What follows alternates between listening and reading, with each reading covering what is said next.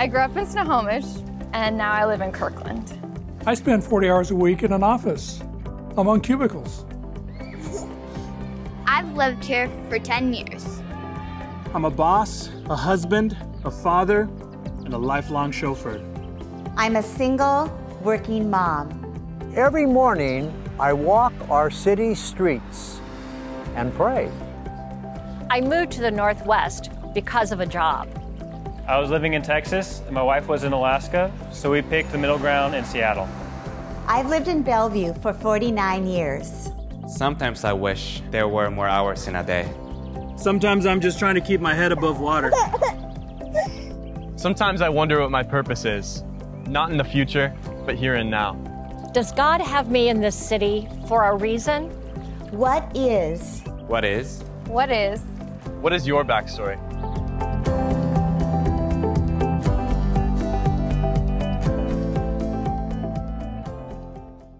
Jesus asks that you would shed light on your word.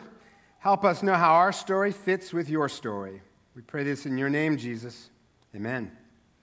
Well, good to see all of you here. You woke up. You got here. Awesome. You guys are great.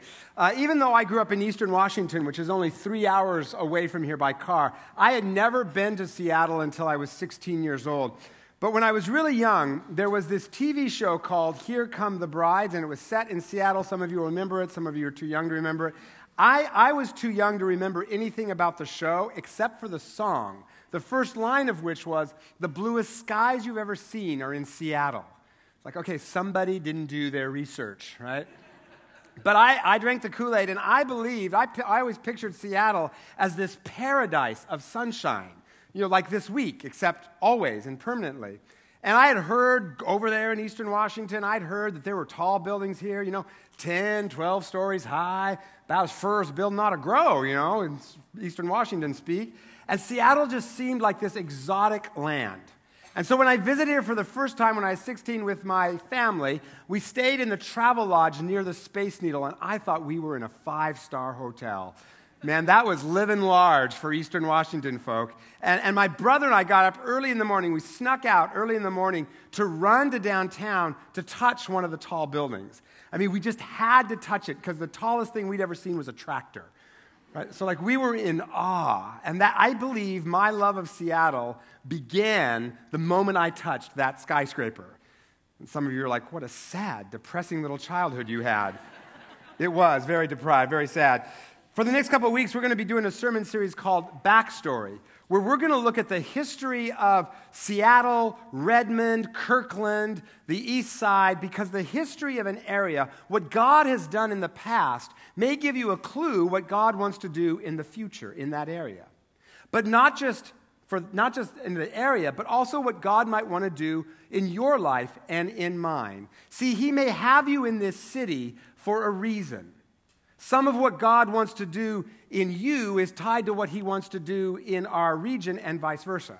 Now, I know some of you are just thinking, I'm only here because I was born here, or I'm just here because my job, or I'm from California, so for the love of all that's holy, why am I here? But the Bible is very rooted in geography. And what God does in the land, He does in the people. So, for instance, when God tells Abraham that his descendants will have a promised land, God says, but not yet. For the sin of the Amorites, people living in the promised land, has not yet reached its full measure. In other words, God was working with the Amorites and would do so for centuries to bring them back to Himself. What God was doing in the land was tied to what God was doing in Abraham and vice versa. So we're going to look at the backstory of our region for clues of what God wants to do here in our area, but also in your life and mine. And Seattle is awesome. It has this wonderfully colorful past. It's built by lumberjacks and prostitutes and bootleggers, right? And some of you are like, and that's supposed to be a clue for what He wants to do in my life? Well, in a way, because I think part of what God wants to do is expand all of our world by helping us, by working through us to reach the world with His love. God originally gave the task of spreading His love to Abraham and his family, who became the nation of Israel. And I think one of the reasons He chose that particular part of the world is because Israel sits at the intersection of 3 continents, Europe, Africa, and Asia. And Jesus came at the height of the Roman Empire, where Roman roads made communications easy so his message could spread. And in the same way, Seattle has always been this crossroads city where Asia, Europe, Native Americans, Latin America, and really exotic places like Canada all mixed together. Seattle was the main port for the Alaskan gold rush, which brought people from all over the world here. The home of Boeing, which shrank the world through flight, making everywhere available. You could go anywhere on the globe. Or as well as Microsoft and high tech that further shrinks the world through communications and creates kind of a truly global world. The world is in Seattle. In fact, there are 84 languages spoken in the Bellevue School District. 84. And it's similar in Kirkland, Issaquah, Redmond, Renton, all those places. The East Side has a higher diversity index than the city of Seattle. The world is here. And God, I think, wants to use that strategically to reach the world with his love, but also to expand our world by making us part of all that diversity. I just read about a pharmaceutical company that was stuck developing a particular drug.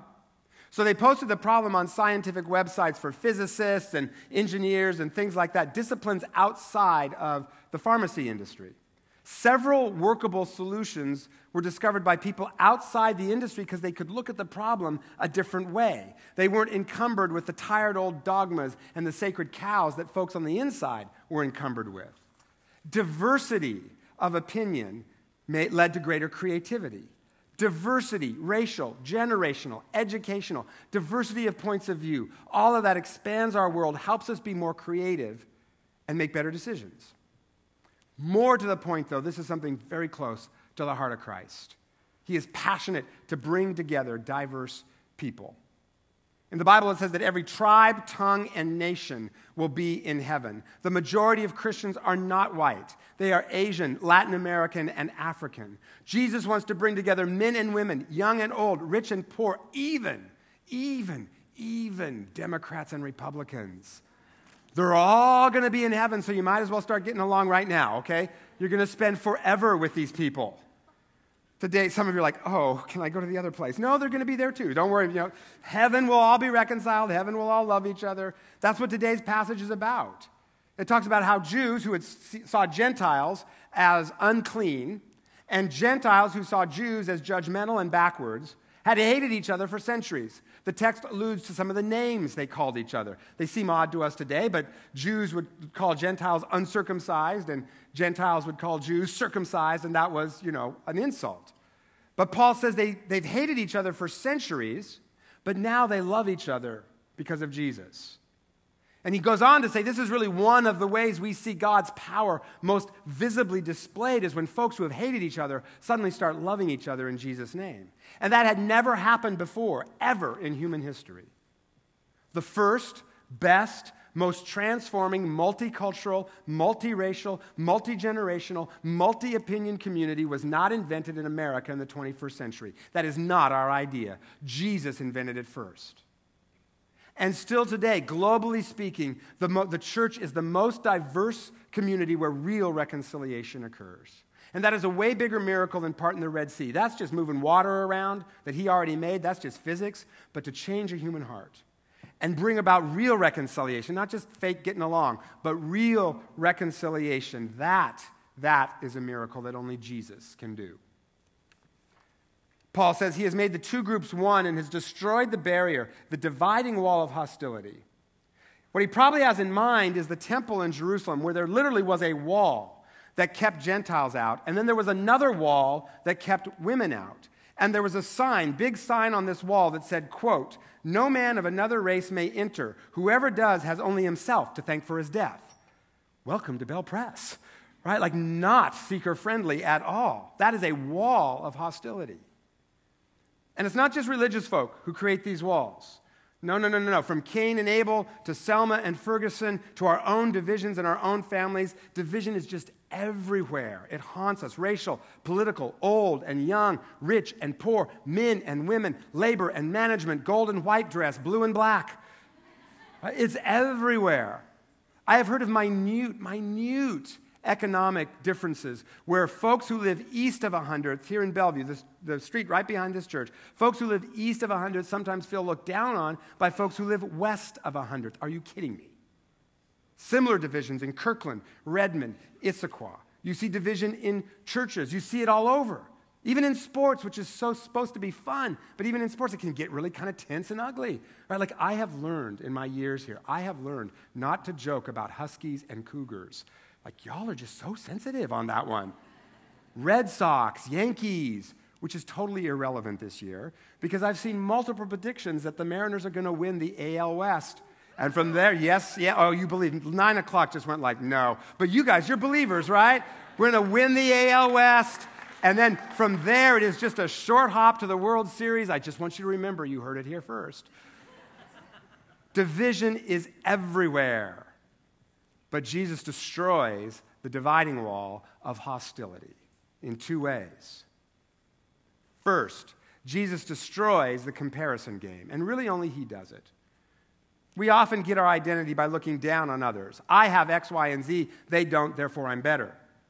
It's also a way of feeling like we belong, which is a deep need for all of us, right? I'm in this group, and this group is better than that group. But Paul says Jesus preached peace to you who were far away, Gentiles, and peace to those who were near, Jews. For through him we both have access to the Father by one Spirit, both. In other words, all y'all are messed up. Not just y'all are messed up, all y'all are messed up. All y'all need Jesus to forgive. Nobody is better than anybody else. For it is by grace that you have been saved through faith. And this is not from yourselves. It is a gift of God, not by works. You're not all that in a bag of chips, so that no one can boast.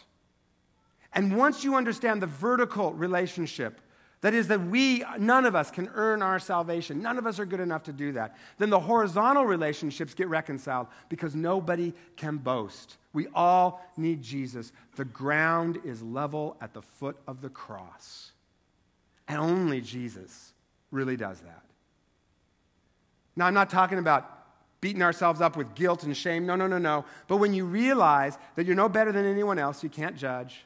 And when you experience that Jesus loves you more than you even dare imagine, it is easier to love others. The church is like a 12-step meeting, this assortment of people who have nothing in common at all, but find this sense of connection and belonging. But it doesn't happen if we meet on our strengths or our wealth or our education or our right politics. That just causes us to resent and look down on other people. It happens only when we meet based on our weakness and our unmanageable lives and our need for Jesus. Pastor John Ortberg talks about a new kind of church liturgy. He calls the Me Too liturgy. We're gonna do that right now. I'm going to say a few things, and then I want you to respond, Me Too. So let's practice. Say, Me Too. Very good. You sound awake still. So here we go. Without Jesus and left to myself, I will damage relationships. I will make idols out of success and reputation. I'll manipulate other people to get what I want. Without Jesus, I'll eat too many chocolate chip cookies. I'll watch way too much TV, and I will not be nice to cats. And even with Jesus, that one still might happen. Without Jesus, Chris said amen. Without Jesus, I will let my mind wander into unhealthy thoughts about sex, money, and power. Resentment will fill my heart. Comfort will govern every choice I make. I'll polish my outer image and hide the ugly stuff so that you never know what a real sinner I actually am. And if successful in this, I will go to my grave a respectable fraud. I am a mess, and I need Jesus to make me new. And all God's people said, oh my goodness, you guys are a mess.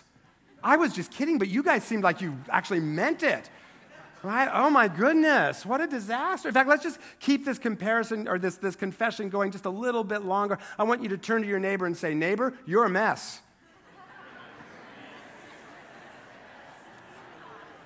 Oh, some of you are really getting into that. You're like, this person. I'm going to tell everyone that they're a mess, man. Hey, if that was fun, just remember they said it back to you too. Ain't nobody in here better than anyone else. Can we just all agree to that? Ain't nobody in here better than anyone else. We all got our stuff. I got stuff, you got stuff, all got, got stuff, right? We all need Jesus. The second way Jesus helps us to reconcile is that he shuffles our identity priorities. The passage says his purpose was to create in himself one new humanity out of the two. There are several Greek words for new.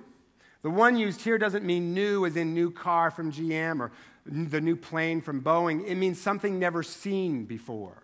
So the first car ever, the Wright brothers plane. Jesus died to create something the world had never seen. Historians sometimes call the early Christians the third race. Neither Jew nor Gentile, rich nor poor, old nor young, simply forgiven sinners participating with Jesus in the making new of all things. And that identity goes deeper than anything else. I'm a follower of Jesus first, and white or Chinese or Latino second. Follower of Jesus first, and an American second. Follower of Jesus first, and my politics second. Not that we all agree, we don't. We just have to respect each other. And it's good to value our culture, our racial heritage. We are united, but we're not uniform. But if those things come first, it leads to division. And it shrinks your world down to people just like you. Jesus goes to something much more core. I, without any of those labels, not any of those labels, wealth, race, whatever it is, I, just me, was worth dying for. You, without any of your labels, you were worth dying for. Every person you see is worth dying for. That is our real identity at the very core, and it's also our sense of belonging. I belong to the fellowship of the unashamed who know they need Jesus. And when I've been in Cambodia or Africa with people who speak a different language, different economic realities, I feel this deep bond with them still because of our common need for Jesus. But more than that, that is a display of God's power. I mean, when you're in Rwanda, as I've been, and you see victims of the genocide in the same church and through Jesus loving the perpetrators who hurt them. Or in the Middle East where Palestinian and Israeli Christians call each other brother and sister in Christ. Only Jesus can do that. That is his power on display. That's part of why, as a church, we want to reflect the diversity of our community racially and generationally and in every other way. And we're beginning to do that a little bit more and more, and we want to keep moving in that direction. And this is something that God's been doing in this region for a long, long time. The first white settlers came here in the 1850s with folks like the Denny Party and Doc Maynard, and they encountered Native American tribes led by Chief South, or Seattle, the English version of his name. And Doc Maynard, who was white, and Chief South were really good friends. They just had this really close friendship. In fact, Doc Maynard admired Chief South so much that he persuaded city officials to change the name to Seattle of the city. Because up until that point, there had been kind of two different names for the city. One was New York Alki, which, okay, whatever, right? And the other one was Dewumps. I mean, not a Native American word, not an English word. They just made this word up. Dewump. Really? Like, dude, you had one job and you come up with Dewumps? I mean, so be grateful for Doc Maynard. Otherwise, when you were on a business trip out of town and you were asked, you'd have to say, I'm from Dewumps, right? I'm a Dewumper or a Dewumpus or whatever it would have been. There was a war between the settlers and Native Americans. Chief South kept his tribe out of it and protected the settlers in Seattle. Doc Maynard protected Native Americans and advocated for their rights. No white person did that back then. And he paid for it. Because even though Doc Maynard was one of the largest landholders in Seattle, he did not prosper economically because his friendship with Chief South made him suspect to the other settlers.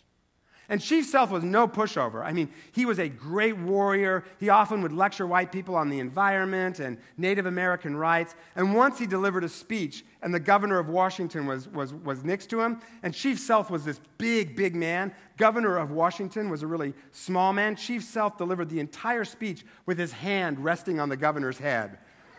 I just love that. Sit down, tiny little white man, right? You know, at the time, people were like, they saw it as this dignified act of a man who refused to be subservient. So Seattle was this unique place where you had a strong native chief who was good friends with Doc Maynard and other white settlers, and what they sought was a blended community of Native Americans and white people. Now, it wasn't perfect. There were racial tensions between natives and settlers, anti-Chinese riots. But in the 1850s, when this country was coming apart over slavery, God was writing a different narrative here. And I believe he wants to do that still through you and me, but also for you and me. Because as I said, this just expands our world. Man, I grew up in a neighborhood where diversity was when a Swedish family moved in. Right? And I know I joke a lot about coming from Eastern Washington, and you need to know, there's so many things I'm grateful for in my background there. It's the jokes of someone who loves it. But for me, one of the things I loved about Seattle when I got here was just more interesting to me than Richland. Although because Richland played a role in developing the nuclear bomb, the football stadium was called Bomber Bowl, and it had streets with names like, oh, Steve, you're there. Yeah, Steve grew up in Richland. The streets had names like Proton Lane and Neutron Avenue, and the school mascot was a mushroom cloud. I am not kidding. The chant was Nukem, okay? I am not joking. All of which, growing up, I just thought was normal until I came here for college and realized it's actually creepy. Interesting, but creepy, right? For years, we only had one movie theater in Richland, and with just this one screen. Okay, there are only so many times you can see the movie Rocky, Yo, Adrian, right, without longing for Grease to come to town. Right? And this was the extent of my cultural education, that and country music, which does require a sophisticated cultural palate to truly appreciate. Right? Seattle just expanded my world. As you know, my wife is Chinese. And a while back, we were having dinner with our kids, and I was just looking around, and it suddenly occurred to me, hey, I'm the only white person here. Okay, I don't know why it took me so long. I don't know why it took 20 years for me to realize, oh, I'm in an interracial, I'm the only white guy in the room, right? I'm slow on the uptake, right? But it's made my life so much more interesting to hear stories from my wife's parents who fled communist China, see things through different eyes. Diversity, not just racial, but age, cultural, opinions, everything expands our world. But more than that, we are stronger together than apart. Years ago, I was at a meeting of pastors, and the speaker was from out of town, and he asked us, this room full of pastors, he said, how many churches are there in the Seattle area? And we took guesses, 1,000, 2,000, whatever. And then he said, I see. Now, if you asked Jesus that question, what would his answer be? And we're all like, that would be one. We're pastors. We should have seen that coming. And then he said, what would happen if you all got together to make King County the best place on earth to live? Together, we can spread Jesus' love. Did you know that Chief Sealth became a Christian of his own free will and told his people about Jesus, instituted morning and evening prayers? To me, that's a clue what God might want to do here. Go out to Microsoft. The world is here, every tribe, tongue, and nation. And some of those people have close ties or will go back to their native countries where in some cases not a lot of folks know Jesus. I think God wants to use that strategically. That if we help them see Jesus through our actions, they can take Jesus back to their countries. Now, that doesn't mean we turn them into projects. Our job is just to love them. Let God handle the strategy, but together we can spread Jesus' love. Together, we could end racism. Together, we could alleviate poverty. Together, we can put families back together. God knows that. That's why he's put us together. But you know who else knows it? The devil. And he doesn't like it. See, racism, poverty, broken relationships, these are a few of his favorite things. So he lies to keep us apart. The word Satan in Hebrew means accuser. The word devil in Greek means divide. He accuses to divide. See that person over there? They're different. Can't trust them, can't trust them, can't trust them. But Jesus unites. So what does that mean for you and me? 3 things practically. First, humble ourselves. Recognize we're no better or worse than anyone else, just loved and forgiven sinners, and that helps us stop judging each other. We've all sinned. We are all loved by God. Second, open yourself up to folks different than you. One of my aunts loves opera, theater, that sort of thing. She married a man whose motto was, give me a good tractor pull and a Budweiser, and I am good. So she would go to tractor pulls with him and say, now, why do you like this? And he would explain the artistry and the indescribable beauty of it all. And she would take him to the opera, and she'd explain that, and their worlds expanded. Ask a colleague, a neighbor to lunch, and just ask about their life. And then third, show them Jesus' love. Show more than tell. My former church in California has been partnering with a school in San Francisco that serves low-income families and at-risk teens, and they formed a prayer team, a teacher support team, a resource development team, a lunch ladies hospitality team, and a tutoring team. And one of the tutors is named Grant, and he's 82 years old, and he goes to the school a couple times a week to tutor his student who's in his teens. So different age, and this student also happens to be a different race.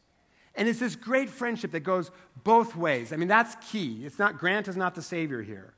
Right? The student keeps Grant up to date on technology and pop culture, and Grant helps the student in school. And the student makes Grant feel so loved, so needed, so valuable.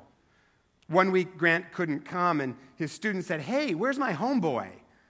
I think every 80-something person should be a homeboy or a home gal to someone. There's another student named Jason who was going to be expelled for fighting. People from the church came around him. Men came alongside to show him love and grace, but also teach him what it means to be a man. Jason gave his life to Christ, became class president, and is now at a Bible college. This has just been great for everyone. Right? Grant gets a deep sense of love, meaning, fun, joy from a student who is different age, different race, different economic reality. Student has an older male role model, someone who cares about him and his success. It's expanding their worlds, helping each other grow, alleviating poverty, and spreading Jesus' love. This is the way that we are healed. This is the way the world is healed, not alone, but together. Jesus puts all kinds together: Caucasian, Asian, Latino, African, rich, poor, middle class, Republicans and Democrats, left-brain, linear, sequential people who are always so organized. How do they do that? And right-brain, creative types who just sit around all day and feel groovy. He puts us all together. And together we become the display of his power, the presence and the power of our risen Lord, who makes all things new, including you and me and this world that he loves so much through his grace, but also through each other together. So Jesus, make us one in you. Lord, thank you for your great love for every one of us, and help us to remember our need for you, Lord, and may we find our unity in you, and then together, Lord, help us to work together to make King County the best place on earth to live. We ask this in your name, Jesus. Amen.